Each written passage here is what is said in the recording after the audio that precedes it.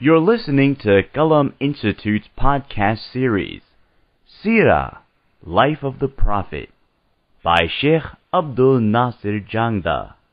Visit us on the web at qalaminstitute.org or find us on Facebook at facebook.com/Qalam Institute. Bismillah walhamdulillah wa salatu wa salamu ala rasulillah wa ala alihi wa sahbihi ajma'een. Inshallah, continuing with our series on the life of the Prophet sallallahu, alayhi, wasallam. In the, I believe, last 3 sessions that we've had here, we've detailed the migration to Abyssinia, when the Sahaba radiallahu anhum were sent by the Prophet of Allah sallallahu alaihi wasallam to go seek refuge in East Africa, in Abyssinia, in Habasha. So it took us about 3 sessions to talk about that in its entirety and detail, only because it is such an important landmark event from the life of the Prophet sallallahu alaihi wasallam. Not to further prolong that particular event in the Seerah, but I just wanted to kind of touch on a couple of points that we weren't able to get to in the last session. In the last session, we talked we talked in detail about An-Najashi, the king of Abyssinia, and a little bit of personal history about him, where he came from, maybe what were some of the factors in his upbringing that made him such a fair and just and empathetic ruler. And then we also talked about how it is confirmed through the sunnah of the Prophet ﷺ, through the ahadith that we have, it is confirmed that he had accepted Islam, he was a believer, and he died on Islam, and how the Prophet of Allah ﷺ, the Prophet ﷺ basically confirmed the iman, the Islam of An-Najashi, the king of Abyssinia, and the Prophet of Allah ﷺ made dua for him and even prayed for him and offered his salatul janazah from a distance, just out of respect, love, and admiration, and also because of the isolation that An-Najashi was in. In regards to that, I wanted to mention a couple of things. When Umar ibn Al-Aas radiallahu anhu, who was one of the leaders of the Quraysh, who was sent to Abyssinia to try to negotiate the capture and to bring back the Muslims that had escaped Makkah and migrated to there. Of course, Umar ibn Al-Aas was not Muslim at this time, but he would accept Islam later on. Umar ibn Al-Aas, when he came back to Makkah, it's actually said about him that لما قدم عمرو بن العاص من أرض الحبشة جلس في بيته فلم يخرج إليهم. When Amr ibn al-As came back to Makkah, he locked himself in his house and he would not come out and meet or mix and mingle with anyone. فقالوا ما شأنه? They said, what's wrong with him? Is everything okay? It seems like he's been traumatized by something. It seems like he's experienced something very difficult. وَمَا لَهُ لَا يَخْرُجْ? What's wrong with him that he doesn't even come out of his home? And this was a leader. He was a businessman. He was very social and outgoing. So what's wrong with Amr ibn al-As that he's locked himself in his home and he doesn't come out to the people? فَقَالَ عَمْرُ, when the news finally reached Amr that people are talking and asking about you, he said, إِنَّ أَصْحَمَ يَزْعُمُ أَنَّ صَاحِبَكُمْ نَبِيٌّ. He said that Ashama, which was the name of An-Najashi, An-Najashi was the title. Negus, it was the title of the position, like Pharaoh, king, etc., etc. But his name was Ashama. And so Amr ibn al-As told the people, he said, in Ashama, that this king that I just visited in Africa, يَزْعُمُ أَنَّ صَاحِبَكُمْ نَبِيٌّ. He thinks, he's convinced that this gentleman in our midst, and he's talking about the Prophet ﷺ, he thinks that the man in question, the individual that has got all of Makkah in a frenzy, he's convinced that this man, Muhammad, is a prophet, that he is a messenger. And Amr ibn al-As was deeply affected by that, not necessarily depressed or anything, but it made him think. And it made him contemplate and reflect on the fact that how is An-Najashi so convinced that Muhammad is a messenger? What is it that I'm missing? What is it that I'm not seeing? And you see that deep thought within Umar ibn Al-Aas, because that's part of the reason why Umar ibn Al-Aas radiallahu anhu later on would accept Islam and become a great companion of the Prophet ﷺ, and someone who actually furthered Islam into many new lands and areas and was a great leader of the Ummah and the Muslims later on. Similarly, it's also said, narrated, Imam al-Bayhaqi, rahimahullah ta'ala, in his book, Dala'il Nubuwa, he relates an incident. He says that much later on, some people came from East Africa, from Habasha, from Abyssinia. A group of people came and arrived in Medina. And when they arrived in Medina, some of the فقام النبي صلى الله عليه وسلم يخدمهم. So when these people arrived, travelers, their caravan, they arrived there in Medina, the Prophet ﷺ got up and went and started getting food and water and pillows, and he started basically showing some hospitality. Like if a guest arrives, how you just get up and prepare some food and put some food down, give them a little pillow to lean against, and get them comfortable. The Prophet ﷺ started doing this himself. فَقَالَ أَصْحَابُهُ نَحْنُ نَكْفِكَ يَا رَسُولَ اللَّهِ. So of course the Sahaba, the companions of the Prophet, peace be upon him, being the followers and the students of the Prophet ﷺ, they said, "O Messenger of Allah, don't trouble yourself, we'll take care of it. Allow us to do this, O Messenger of Allah. Please don't trouble yourself. You have a seat with them, and we'll take care of all the hospitality." The Prophet of Allah ﷺ said, فَقَالَ إِنَّهُمْ كَانُوا لِأَصْحَابِي مُكْرِمِينَ وَإِنِّي أُحِبُّ أَنْ أُكَافِيَهُمْ. The Prophet ﷺ said, No. He said, these people, they honored and showed hospitality to my companions when we were few, when we were oppressed, when we were hiding and we were running. My companions, my beloved Sahaba, they went to these people, the people of Habasha. My people, my Sahaba went to these people, and they honored them, and they showed them hospitality. And today it is my honor and my privilege that I get to serve them today. And so we see that the Prophet ﷺ had this lasting gratitude and appreciation towards the people of Habasha because of how they had treated the Sahaba radiallahu anhum, and they had taken care of them. And of course we talked about how the Prophet ﷺ made dua for An-Najashi and made dua for his forgiveness, and the Prophet ﷺ even prayed his janazah prayer. And when the news of his death reached the Prophet ﷺ, he also commanded the Sahaba, make sure you make dua for your brother, because today your brother in Africa, in Habasha, has passed away. And so the Prophet ﷺ had this very strong love for An-Najashi and his people because of how they had taken care of the Sahaba radiallahu anhum, and they had cared for the companions of the Prophet ﷺ in the Muslim community. One of the things I believe I mentioned, but I can't really recall clearly, but one of the things that An-Najashi did is that whenever he was challenged in public, and there were some political controversies later on, and there was a lot of rumors and whispering and gossip and things about him forsaking Christianity because it was a Christian kingdom, that An-Najashi had a piece of paper that he had written, that he had written the fact that I bear witness, I give testimony that there's no one worthy of worship but Allah, and Muhammad is the messenger of Allah, and Isa is also a messenger of Allah. Allah subhanahu wa ta'ala placed Isa divinely through his power and his greatness into the womb of Maryam, his mother, and etc., etc. Basically, the aqidah of An-Najashi was written on that piece of paper. That made it very clear about the fact that he did not believe that Isa alayhi salam was the son of God, and he was not confused about these issues. He had clear iman, clear Islam. And he had written this on a piece of paper, and what he had basically done was inside of his shirt, inside of his clothes, he had made a pocket on the inside of his shirt. And on all of his shirts, on all of his clothes. And what he would do is he would always keep that piece of paper that he had written with his own hand, he would always keep that stashed right here on top of his heart. And whenever people would challenge him, people would try to confront him and argue with him, he would place his hand on his heart and he goes, "This is exactly what I believe about Isa." They would say that, do you say that Isa is the son of God? And he would place his hand here on top of that piece of paper and say, this is exactly what I believe about Isa.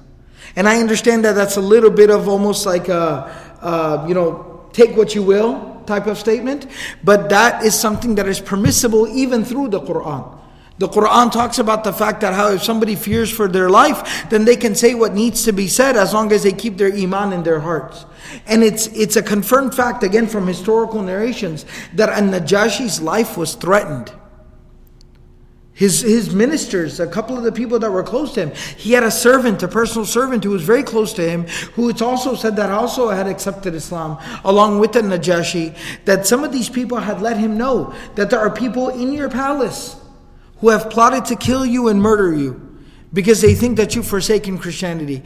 And so this was almost a little bit of a trick that An-Najashi had come up with to keep them at bay, but at the same time not compromise his own iman and his own Islam. So that I just wanted to kind of mention a couple of these things as a conclusion to the story of the hijrah to Habasha.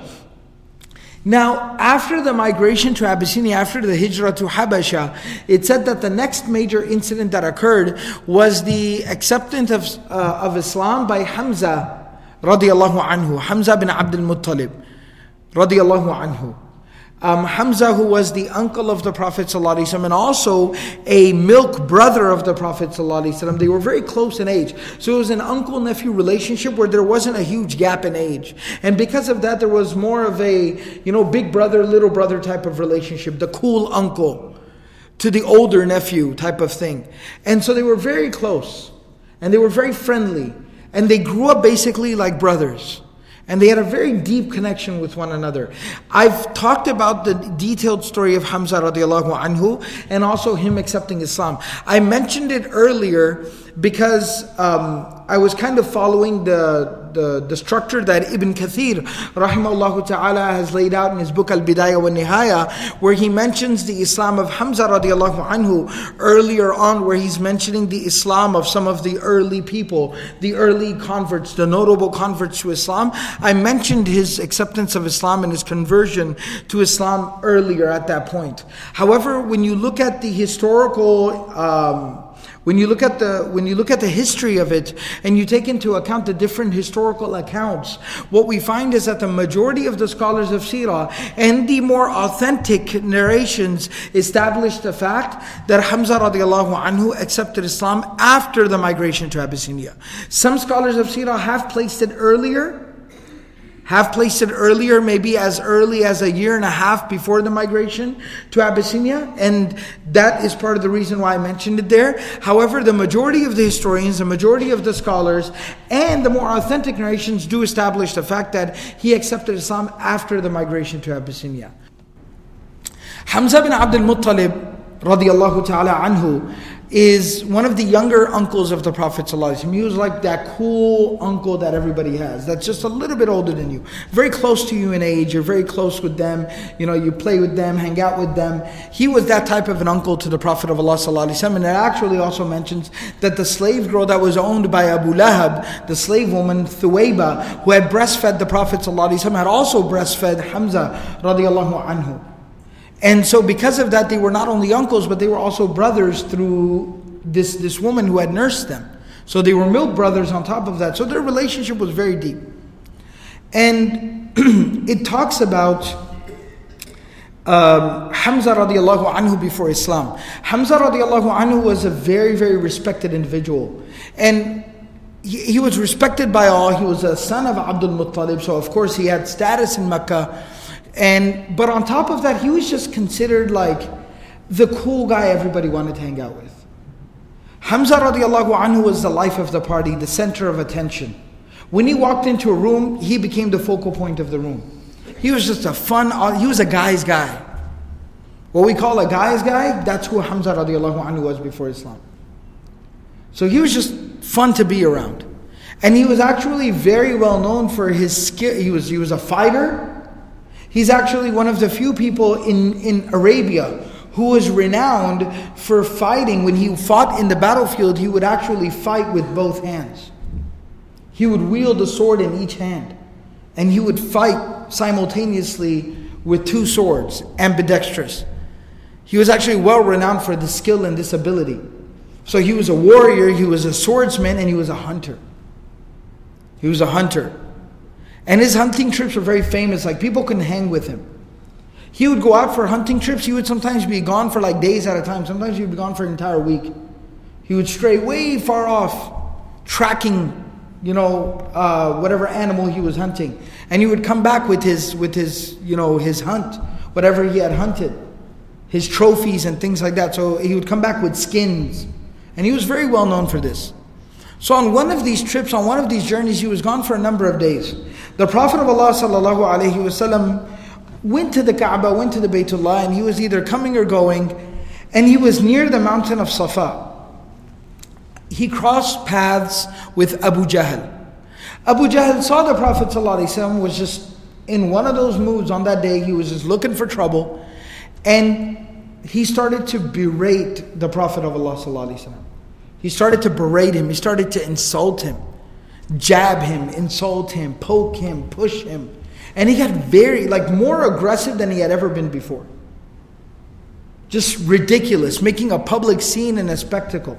Where someone's trying to walk away and you don't let them walk away. You keep cutting them off and keep getting more and more vile and disrespectful. And it was like never-ending scene. To the point where other people were like, please just stop already. And he was like, no. And he just kept going and going. And it was to the point where it became a huge scene. And so this one servant, this one slave woman, she saw this and she was observing all of this. Now, Hamza radiallahu ta'ala anhu returned back later that day from his hunt.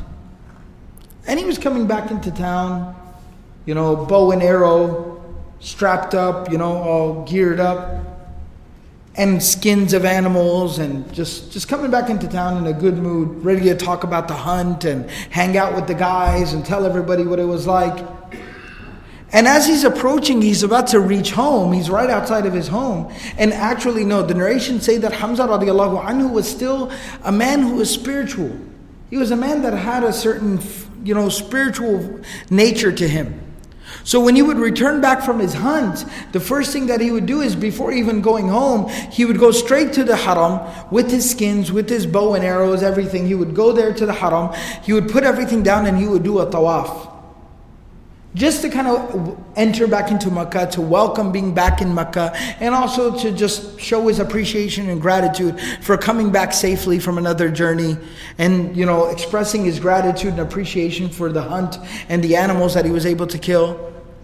So he would do a tawaf. So he was on his way back into Makkah, and everybody starts to see, oh, Hamza's back, and everyone's like waving, and hey, how's it going? How was the hunt? Man, wow, everyone's catching up, talking to him. And this slave woman sees him. And she walks over to him. And Hamza radiallahu anhu was very friendly. He was a fighter, but he was very friendly in nature. He shared that disposition with the Prophet of Allah sallallahu alayhi wa sallam. So the slave woman felt comfortable walking up to him, and she says to him, she goes, you're walking around saying hi to everybody, smiling, big old smile on your face, when something so disrespectful has been done. And he's like, what are you talking about? Well, what are you talking about? I have no idea what you're talking about. And she says that your nephew, your brother, who you are so protective of, Muhammad, he was just treated terribly today. She wasn't spicing up the story. This was very, very bad. And you'll see in the story, in the narration, why I'm saying it was so bad. She says it was just unbearable, unbelievable what was done to him today. And he says, what are you talking about? Tell me. Who messed with Muhammad? And she kind of starts to tell him the story. Abu Jahl said this, and then he did this, and then he kept saying this, and he kept doing this, and kept saying this, kept doing this. It was just, everybody was watching, everybody was listening. Nobody stepped in, nobody said a word, nobody stopped him, prevented him. And by this time, Hamza radiallahu anhu's blood is just boiling. He's raging. So he goes over to the haram, to the Kaaba, as was his practice. And lo and behold, he walks in, and who's sitting right there amongst all his homies and his buddies? still kind of gloating and high-fiving everybody about the scene that he had caused earlier that day? It's Abu Jahl. Hamza radiallahu anhu walks up to him, and Abu Jahl is sitting down. Hamza radiallahu anhu was a big old man. He was a towering man. He walks up to him, so Abu Jahl is already sitting down, and Hamza radiallahu anhu standing up and walks up to him and is looking down at him at this point. He's furious. You know, you just step up on someone? He just steps up on him. And Abu Jahl looks up at him. And it probably didn't take much. He probably was just kind of like, what? What are you looking at? Because he was feeling big, right? He said, what are you looking at? Hamza radiallahu anhu said, oh no. And he just, in the narration says that, you know, the way they would wear a bow is that they would kind of put it onto their shoulder. They would put their arm through it. They would put it onto a shoulder. Hamza radiallahu anhu just basically pulled it off, pulled it back, and bam, came down. As hard as he could. Just straight up just said, Just cracked him over the head with it. And narration says literally he started to bleed from his forehead. Like bleeding very badly. Like something you would have to go to the hospital and get stitches for. He just cracked him over the head as hard as he could. And he's like, you disrespect Muhammad? You disrespect Muhammad? You got to deal with me. And Abu Jahl, before he even realized that he was bleeding and everything, he goes, Hamza, you sound like you've left the religion as well. Like he meant this worship of the idols. It sounds like innaka qad sabata. You sound like you've left the religion as well. And he said, I have. I believe in what Muhammad says. I believe that he's a messenger of God. I believe what he speaks is the truth. You want to do something about it? Deal with me. Do something to me. Mess with me. Come on. And said that a lot of the other people, because, you know, he had just gotten physical with Abu Jahl, who was a leader, a lot of people started to stand up and kind of approach him. And Hamza radiallahu anhu started to get into warrior mode. Like it's about to get real up in here. Right? He started to get into warrior mode, and this situation was about to become real. And Abu Jahl says, no, everybody back off. Leave him alone. Da'u ibn Imara. Da'u Abu Imara. He was known by the kunya of Abu Imara.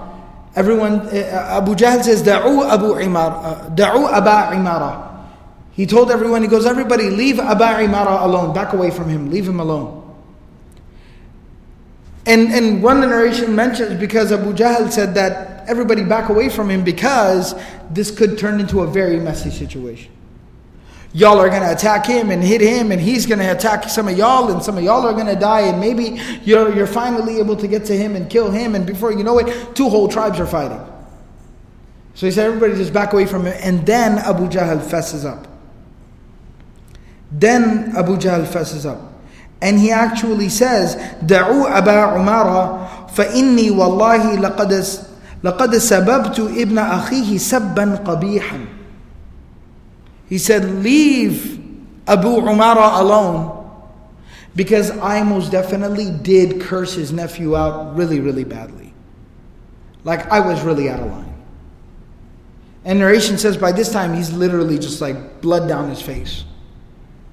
And Hamza radiallahu anhu said, let me know if y'all want to roll. Y'all want to rumble, just let me know. Time and place, I'll be there.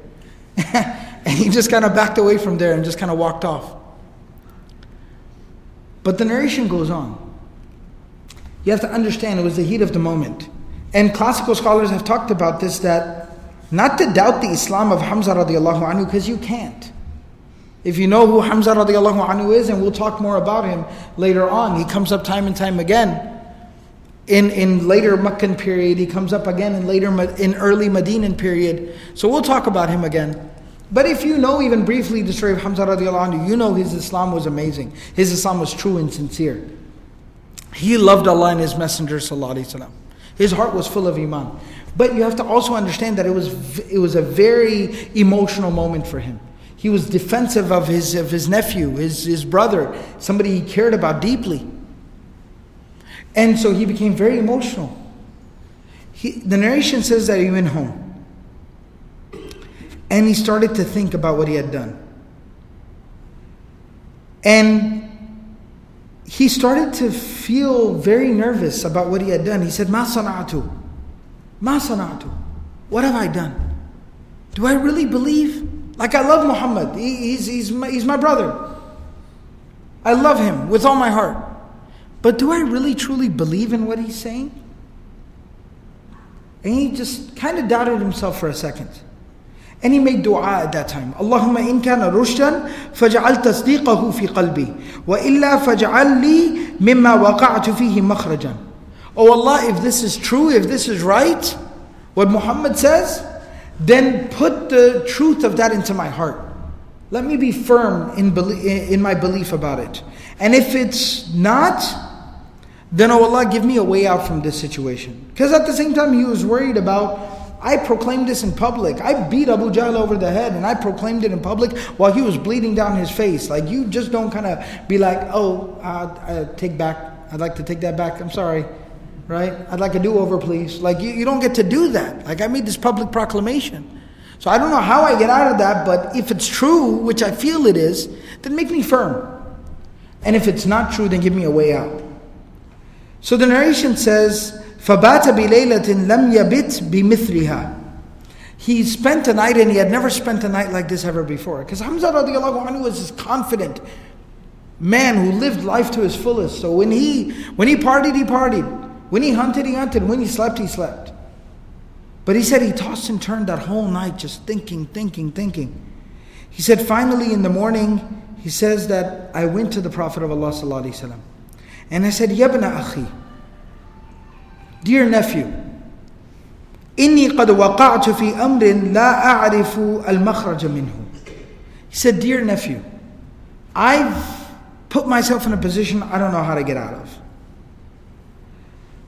وإقامة مثلي على ما لا أدري ما هو أرشد هو أم غي شديد. He says, and this matter that I've stepped into, continuing on with it, I don't know if this is good or this is bad. I just don't know. فحدثني حديثا. So talk to me, please.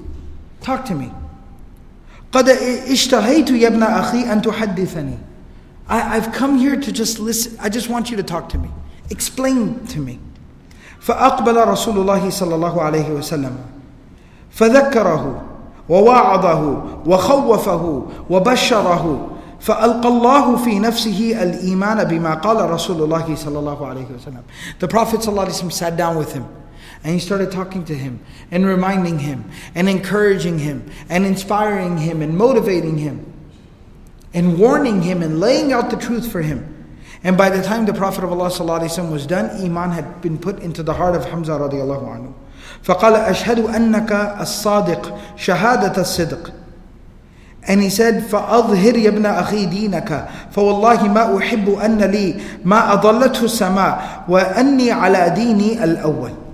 He said that I fully testify to the fact that you speak the truth, dear nephew, and explain to me and lay out for me, teach me this deen that you were speaking of, because I swear to Allah that I would not exchange, I would not go back to the religion that I was previously following, even if it was in exchange, in return for everything that the sky is over. Meaning everything on this earth, if it was given to me, I would not take that if it required for me to go back to my previous religion. And then Hamza radiallahu anhu basically accepted Islam and joined the ranks of the Sahaba and stood by the side of the Prophet of Allah sallallahu alayhi wasallam. And that was a huge wake-up call for the Quraysh. That was a huge wake-up call for the Quraysh, because now they knew that the Prophet of Allah sallallahu alayhi wasallam had an enforcer. He had an enforcer. And so they were already hesitant to take any measures against the Prophet of Allah sallallahu alaihi wasallam because of Abu Talib and what Abu Talib had said. But prominent individuals like Abu Lahab and Abu Jahl would still do whatever they wanted to do, because they also had some weight to throw on. They said, okay, if Abu Talib thinks he's a big dog, well, so am I.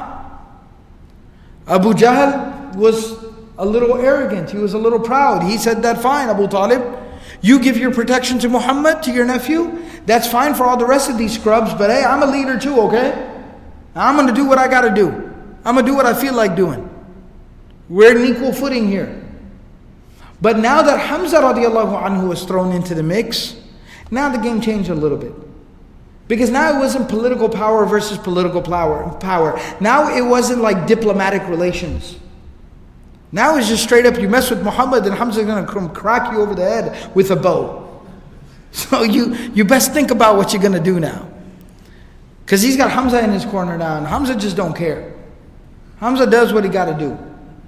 And so you kind of have to reevaluate your strategy here.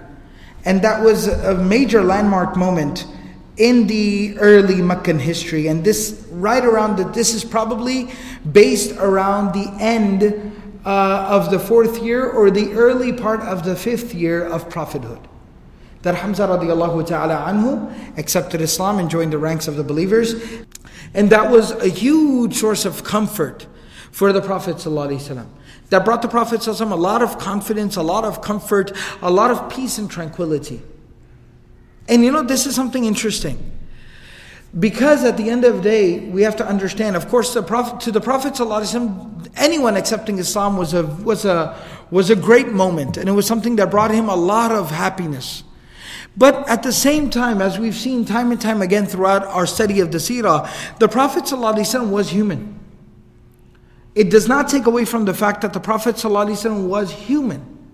And so, of course, the acceptance of Islam by his own family members was something that was very beloved to the Prophet ﷺ. And so Hamza radiallahu anhu accepting Islam was something very beloved to the Prophet ﷺ. And it also helped reaffirm their relationship. Because their relationship was always one of Hamza radiallahu anhu almost being like a protector of the Prophet ﷺ, looking out for the Prophet ﷺ, like an older brother does. Like an uncle that's very close in age would. And so the Prophet ﷺ was always used to Hamza radiallahu anhu always being there for him. And it was already shocking enough to the Prophet ﷺ that 5 years had gone by without Hamza radiallahu anhu accepting Islam. And standing by the Prophet ﷺ in iman as well. And when Hamza radiallahu anhu finally accepted Islam, it was a great moment and a great moment of joy for the Prophet ﷺ. It's basically related that about 3 days after Hamza radiallahu anhu accepted Islam, that Umar ibn Al-Khattab radiallahu anhu accepted Islam. So we see that the Prophet ﷺ made a huge sacrifice, and I talked about this in the last Seerah class that we had. The wisdom and the hikmah and the strategy of the Prophet ﷺ in basically exporting 100 of his own community members, 100 converts to Islam. Finally, they were in the triple digits. They actually had a visible presence. They were actually starting to become a community. Then to all of a sudden take the majority of that community, 100 of those people, and send them away, because the Prophet ﷺ wanted to protect them. And he wanted them to be able to grow and develop in their iman before subjecting them to too much sacrifice and difficulty and adversity. At the same time, the Prophet ﷺ recognized that the situation in Makkah was worsening day by day. And that a continued confrontation, that if these people that were out to oppose Islam by any means, at all costs, that if they would continue to see a large number of Muslims continuously growing every day, all that it would do is it would basically embolden them, and it would aggravate them, and it would entice them. It would instigate an even bigger fight. And so the Prophet ﷺ, being very, very strategic in his planning, the Prophet of Allah ﷺ said there's no good in just instigating a situation. We have to stick it out here, we have to tough it out here. And that's what the objective is right now, is to survive. And in order for us to be able to survive, we basically have to bring the heat in Makkah down a couple of notches. Not raise it up, but bring it down, dial it down a little bit. We need things to kind of calm down a little bit. And so because of that, the Prophet ﷺ also made the sacrifice of sending 100 believers over to Abyssinia. So, but we see at the same time that no sacrifice goes unrewarded by Allah subhanahu wa ta'ala. No sacrifice goes unrewarded. That the Prophet of Allah ﷺ might have given up some numbers, but Allah subhanahu wa ta'ala gave him a couple, 2 converts to Islam, but they happen to be 2 of the most impactful conversions to Islam, acceptance to Islam. And that was the shahada, that was the Islam of Hamza radiallahu anhu and Umar ibn Al-Khattab radiallahu anhu. Now to talk about Umar radiallahu anhu accepting Islam, we have to, I feel it's appropriate to get a little bit of an understanding of who Umar radiallahu anhu was. It's important to know who he was. Umar radiallahu anhu was from Quraysh. He was from Banu Amir, which was a rival family of Banu Hashim. They were all from the same tribe, so they generally got along, but there was a little sense of rivalry, because these were the two top families. Banu Hashim, the family of the Prophet ﷺ, Banu Amir. The interesting thing about Umar radiallahu anhu, even in his origins, is that Umar radiallahu anhu's mother, Umar ibn Al-Khattab, his mother, was the sister of Abu Jahl. So Abu Jahl, Amr ibn Hisham, was the uncle, the maternal uncle, the mamu, the khal of Umar ibn Al-Khattab radiallahu anhu. So there's a very close relationship here. And for the same exact reason, Umar radiallahu anhu had been mentored by Abu Jahl. He had been taught and mentored by him. If you recall, we talked about Abu Jahl in a lot of detail. Abu Jahl was somewhat of the diplomatic leader. He was the head of the State Department of Makkah and Quraysh, if you will. He was the diplomatic leader. And he used to kind of manage the relations between all the different families and tribes and kind of discuss issues with other tribes. And he was kind of the public face, the public spokesperson, the Secretary of State for Makkah and for Quraysh. That was kind of his forte. That's what he was good at. And this was also part of the reason that he was so arrogant and prideful as well. But Umar radiallahu anhu, Umar ibn Al-Khattab, had been mentored and taught and trained and groomed by his uncle. So I'll talk a little bit about the personality of Umar radiallahu anhu, because there are some things about him that are very famous. But I feel that sometimes we don't have an appreciation for the talent. You know, something very interesting that from the sunnah of the Prophet ﷺ, the Prophet ﷺ confirms the fact when the Prophet ﷺ says خِيَارُكُمْ فِي الْجَاهِلِيَّةِ خِيَارُكُمْ فِي الْإِسْلَامِ إِذَا فُقِهُ, that the best amongst you in Jahiliyyah are the best amongst you in Islam as long as they develop an understanding of the religion. That the Prophet ﷺ used to take people's talents and use them and apply them towards in a constructive manner, in a productive way. He would redirect them. But the Prophet ﷺ would never, make people abandon what they were good at. This is kind of an issue in our communities today a lot of times, because we feel we have this perception or this idea or this mentality. Maybe it's not so common in the actual community, but I can tell you a lot of times in our work of Islamic education and things like that, there's a huge problem that we have. The problem that we have is that this culture kind of develops that the only way to serve Islam is in an ilm-related capacity. That the only way to serve Islam is to become a sheikh or an imam or a scholar or a lecturer. That's the only thing you can do for Islam, is just give lectures or teach. When in reality, a community is made up of many, many different parts, and everybody plays a role. Umar radiallahu anhu, Abu Bakr radiallahu anhu have narrated how many hadith?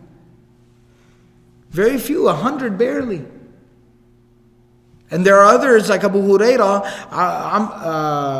Abdullah bin Amr bin al-Aas, Aisha radiallahu anhum, all of these great Sahaba who have narrated thousands of ahadith. Thousands of ahadith. But Abu Bakr and Umar radiallahu anhuma, of course, you cannot talk about the history of our religion without mentioning their names. They served the role of leadership. They served in that leadership capacity. That's not to say they didn't have knowledge of the religion. But it's important to understand and recognize this reality and this need within the community. It's very, very important. And so we see this here as well, that Umar radiallahu anhu, it's not like he had no leadership capabilities whatsoever, and then he accepts Islam and all of a sudden magically in the morning he's like this phenomenal leader. It wasn't like that. Umar radiallahu anhu is the epic, legendary leader that he is. Of course, a big part of that is Islam and Iman and Quran and the tarbiyah of the Prophet ﷺ and the precedent that Abu Bakr radiallahu anhu set. But at the same time, there was a certain amount of natural ability. So as I was saying, he was groomed and taught and mentored by his uncle, Amr bin Hisham, Abu Jahl. That at the end of the day, Abu Jahl was a very skilled diplomat. And so Umar radiallahu anhu, his pre-Islamic job, his pre-Islamic work, his position in the community was that he was often the delegate that would be sent to actually negotiate the terms or deliver the contract or the message or the terms of the contract to the other tribe. So if Amr bin Hisham, Abu Jahl, was the Secretary of State for the Quraysh, then Umar ibn Al-Khattab radiallahu anhu was his deputy. He was his deputy, he was his assistant. And he used to be sent by, Quraysh, basically by his uncle, Abu Jahl, to actually go and negotiate the terms with other tribes and other people. And that was the job that Umar radiallahu anhu had. So from the very get-go, he's had a certain knack and ability to be able to talk to people and serve in a leadership capacity and represent his people. Now, part of what made Umar radiallahu anhu such a skilled leader and representative of his people was that he was very confident, he was very direct and decisive, he was also a bit imposing and a little intimidating. That was definitely all a part of the mixture. That was definitely a part of the combination there. And that's kind of what gave him his presence. And that's why when he walked into the room, he commanded the respect of everyone. And when terms and negotiations would kind of break down, that's how he would get them back on track. He knew how to, kind of manage people. He was a natural leader of people. When he walked into a room, he became the center of the room. And so Umar radiallahu anhu naturally possessed these qualities. And they were being used. But at the same time, without Islam, without iman, without the nur of the Quran, without the tarbiyah of the Prophet ﷺ and the blessing of the sunnah, these types of qualities, these attributes that I've described, confidence, decisiveness, directness, forcefulness, confidence, intimidation, these types of qualities can also become very problematic for a person as well. Because like I just said, when that type of a person walks into the room, they command the room. They already have everyone's respect. They're the center of attention. So if there's no tarbiyah and iman and Islam in place, that can very quickly get out of hand and get out of control. And it can start to lead to basically an ego and pride. Someone can become an egomaniac. Their pride, their arrogance can start to get the better of them. They can start to drink a little bit of their own Kool-Aid. And things can get a little bit out of hand. And that's a part of what also occurred with Umar ibn Al-Khattab radiallahu ta'ala anhu before Islam. Pre-Islam. In Jahiliyyah. So when you hear about Umar radiallahu anhu being, him being, bad news when he showed up and people being afraid of him and him being very imposing. And then we later on read about him basically, consuming a lot of alcohol and womanizing and things like that. In fact, Umar radiallahu anhu says that himself when he talks about his life before Islam. He talks about alcohol and womanizing and picking fights with people and beating up people and things like that, kind of being an enforcer around town. Well, that was exactly because of this, because he was a naturally gifted person, a lot of confidence. But without Islam and iman, there was nothing to contain it. There was nothing to apply it properly. And so Umar radiallahu anhu, without a doubt, definitely socially in Makkah, had this reputation of being a little bit of trouble. But at the same time, in spite of being a little bit of trouble, society in and of itself at that time was very problematic. So what Umar radiallahu anhu was doing really wasn't that out of character when it came to the majority. When it came to the majority, it really wasn't that out of character. But even then, he's a diplomat. He represents Quraysh. And how can the representative of Quraysh be walking around drunk and picking fights and womanizing and things like that? Didn't it make them look bad? To a certain extent, some of the leaders of Quraysh did feel he was maybe starting to become a little bit of a loose cannon. They didn't know what to expect from him. They didn't know if he was actually going to show up or not. But in spite of that, he was just so talented and gifted at what he did, that when it was time for him to go and negotiate some terms with another tribe, he would basically sober up and he'd be like, time to take care of business. And he would go in, come right back out, problem solved. I'll be partying if you need me again. And that was kind of how Umar radiallahu anhu rolled before Islam. And at the same time, of course, his uncle Abu Jahl, definitely because of that, he had preferred status as well. And he was a little untouchable as well in Makkah amongst Quraysh, because of his uncle, who was his personal mentor, was none other than Abu Jahl. Anyways, we'll probably end up talking about Umar radiallahu anhu actually accepting Islam in the next session, just because it seems like the conversation is getting a little long. What I would like to do here, though, real quickly, there is one major famous story about Umar radiallahu anhu accepting Islam. And we'll talk about that in detail in the following session.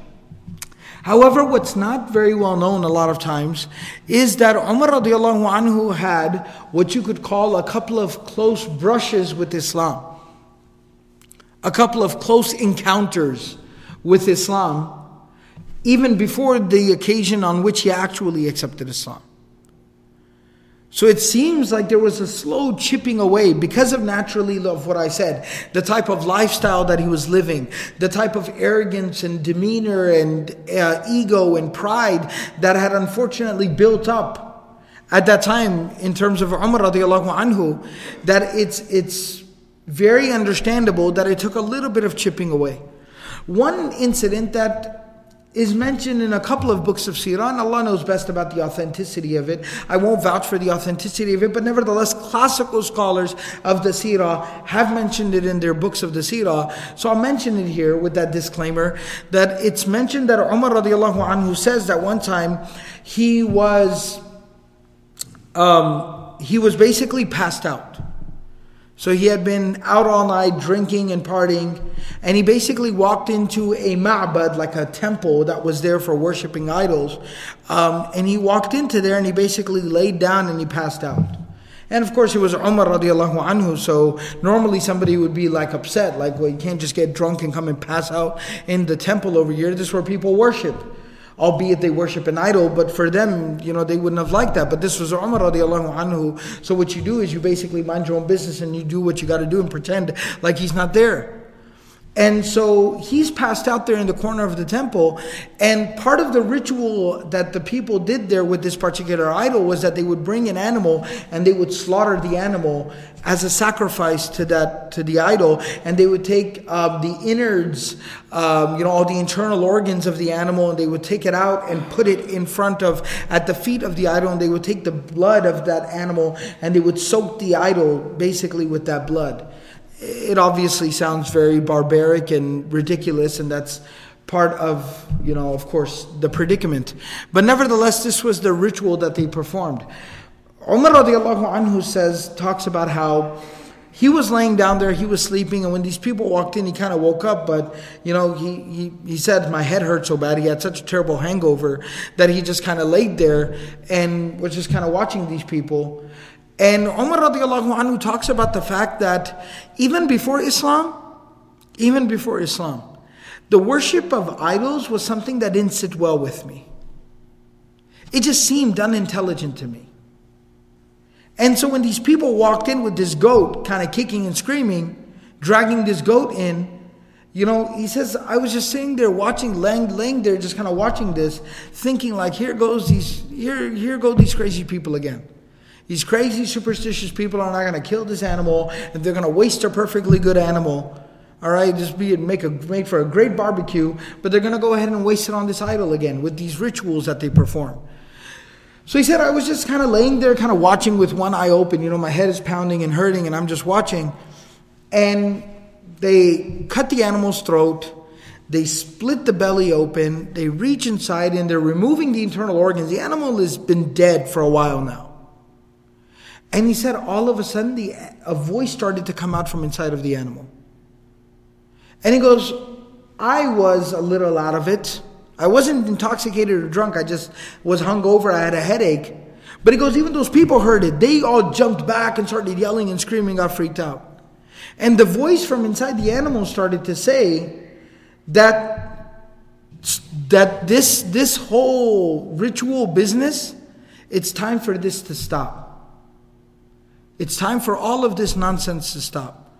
That the time of Muhammad sallallahu alayhi wasallam has arrived, and it is time to go back to the proper original worship of one Allah alone.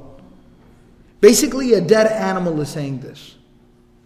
And they were all freaked out. And he says that they basically all just left the animal there, half cut open and everything, and they all ran out of there. And Umar radiallahu anhu says, I just kind of kept laying there like, seriously? And he says, I just tried to forget about this as much as I could. And he says, after some time, it seemed like I did pretty much just forget about it. He then talks about the second close encounter with Islam that he had, which is really remarkable. He says one day he was at the Kaaba, at the Haram, and he says he was just kind of there, just doing his thing, just kind of hanging out. And the Prophet ﷺ walked in, and he goes, by this time I was aware of what was going on and what the situation was. Of course he had the inside track, Abu Jahl is his uncle. So I was aware of what was up. And he says the Prophet ﷺ came and he stood in front of the Kaaba, and he said he stood between the Rukn Yamani and Al-Hajr Al-Aswad. So what that, standing on that side, in that direction, what it allowed the Prophet ﷺ to do is, when he would pray in this direction, he was praying not only towards the Baytullah, towards the Kaaba, but he was also praying towards Baytul Maqdis, Al-Masjid Al-Aqsa. So this was the Prophet ﷺ's method of combining both the Qiblas. And this was the preferred method of prayer that the Prophet ﷺ had. So he says he came and he stood up and he started to pray. Now how was the Prophet ﷺ offering salah openly in broad daylight at the Haram? Well, because the Prophet ﷺ also had, generally speaking, occasionally it would be violated, but generally speaking, he also had protection from his uncle Abu Talib. And so Abu Talib still commanded enough respect. Of course, he always commanded enough respect, but he commanded enough respect, just enough respect in Makkah to protect the Prophet ﷺ and allow the Prophet ﷺ a certain amount of freedom. So the Prophet ﷺ comes into the Kaaba, into the Haram, and he stands in front of the Kaaba, the Baytullah, and he starts to pray.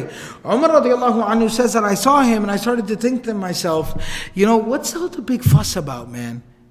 Like what's all the hoopla about? Like, you just want to take him out, you take him out. And if he's got something to say, then let's see what he's got to say. At the same time, remember, Umar radiallahu anhu is very intelligent. He's a diplomat. He's a leader of men. I mean, he's an intelligent guy.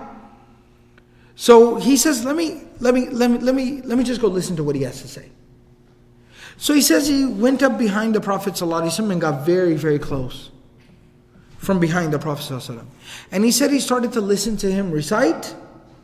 And the Prophet ﷺ was reciting surah number 69. Surah Al-Haqqa. Al-Haqqa. Mal-Haqqa.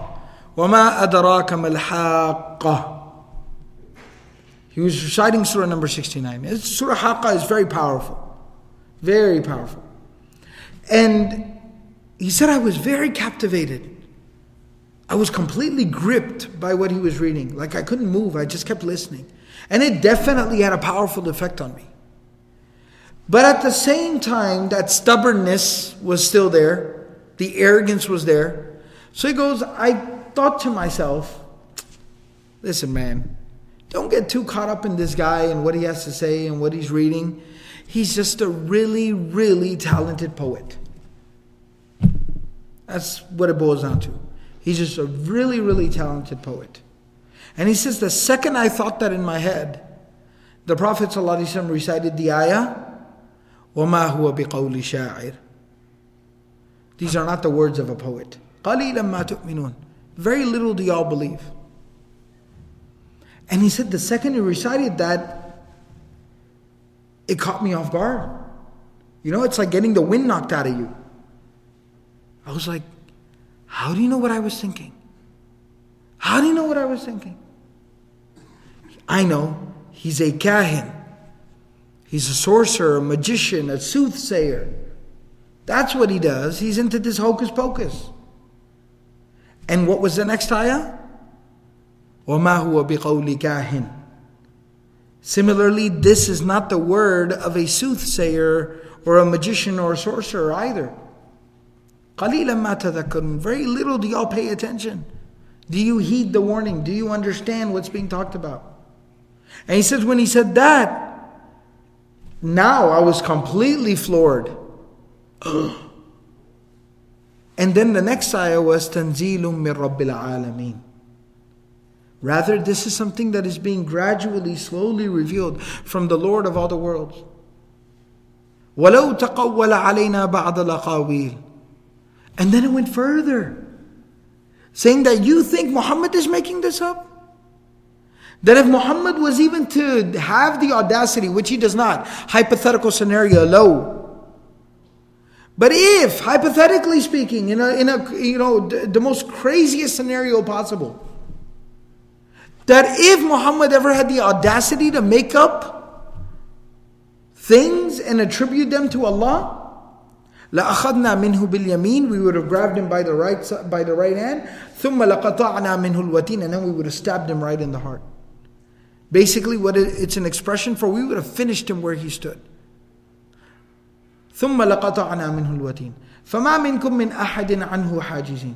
Nobody would have been able to protect him and stop us from reaching him. فَمَا مِنْكُم مِّنْ أَحَدٍ عَنْهُ حَاجِزِينَ وَإِنَّهُ لَتَذْكِرَةٌ لِلْمُتَّقِينَ.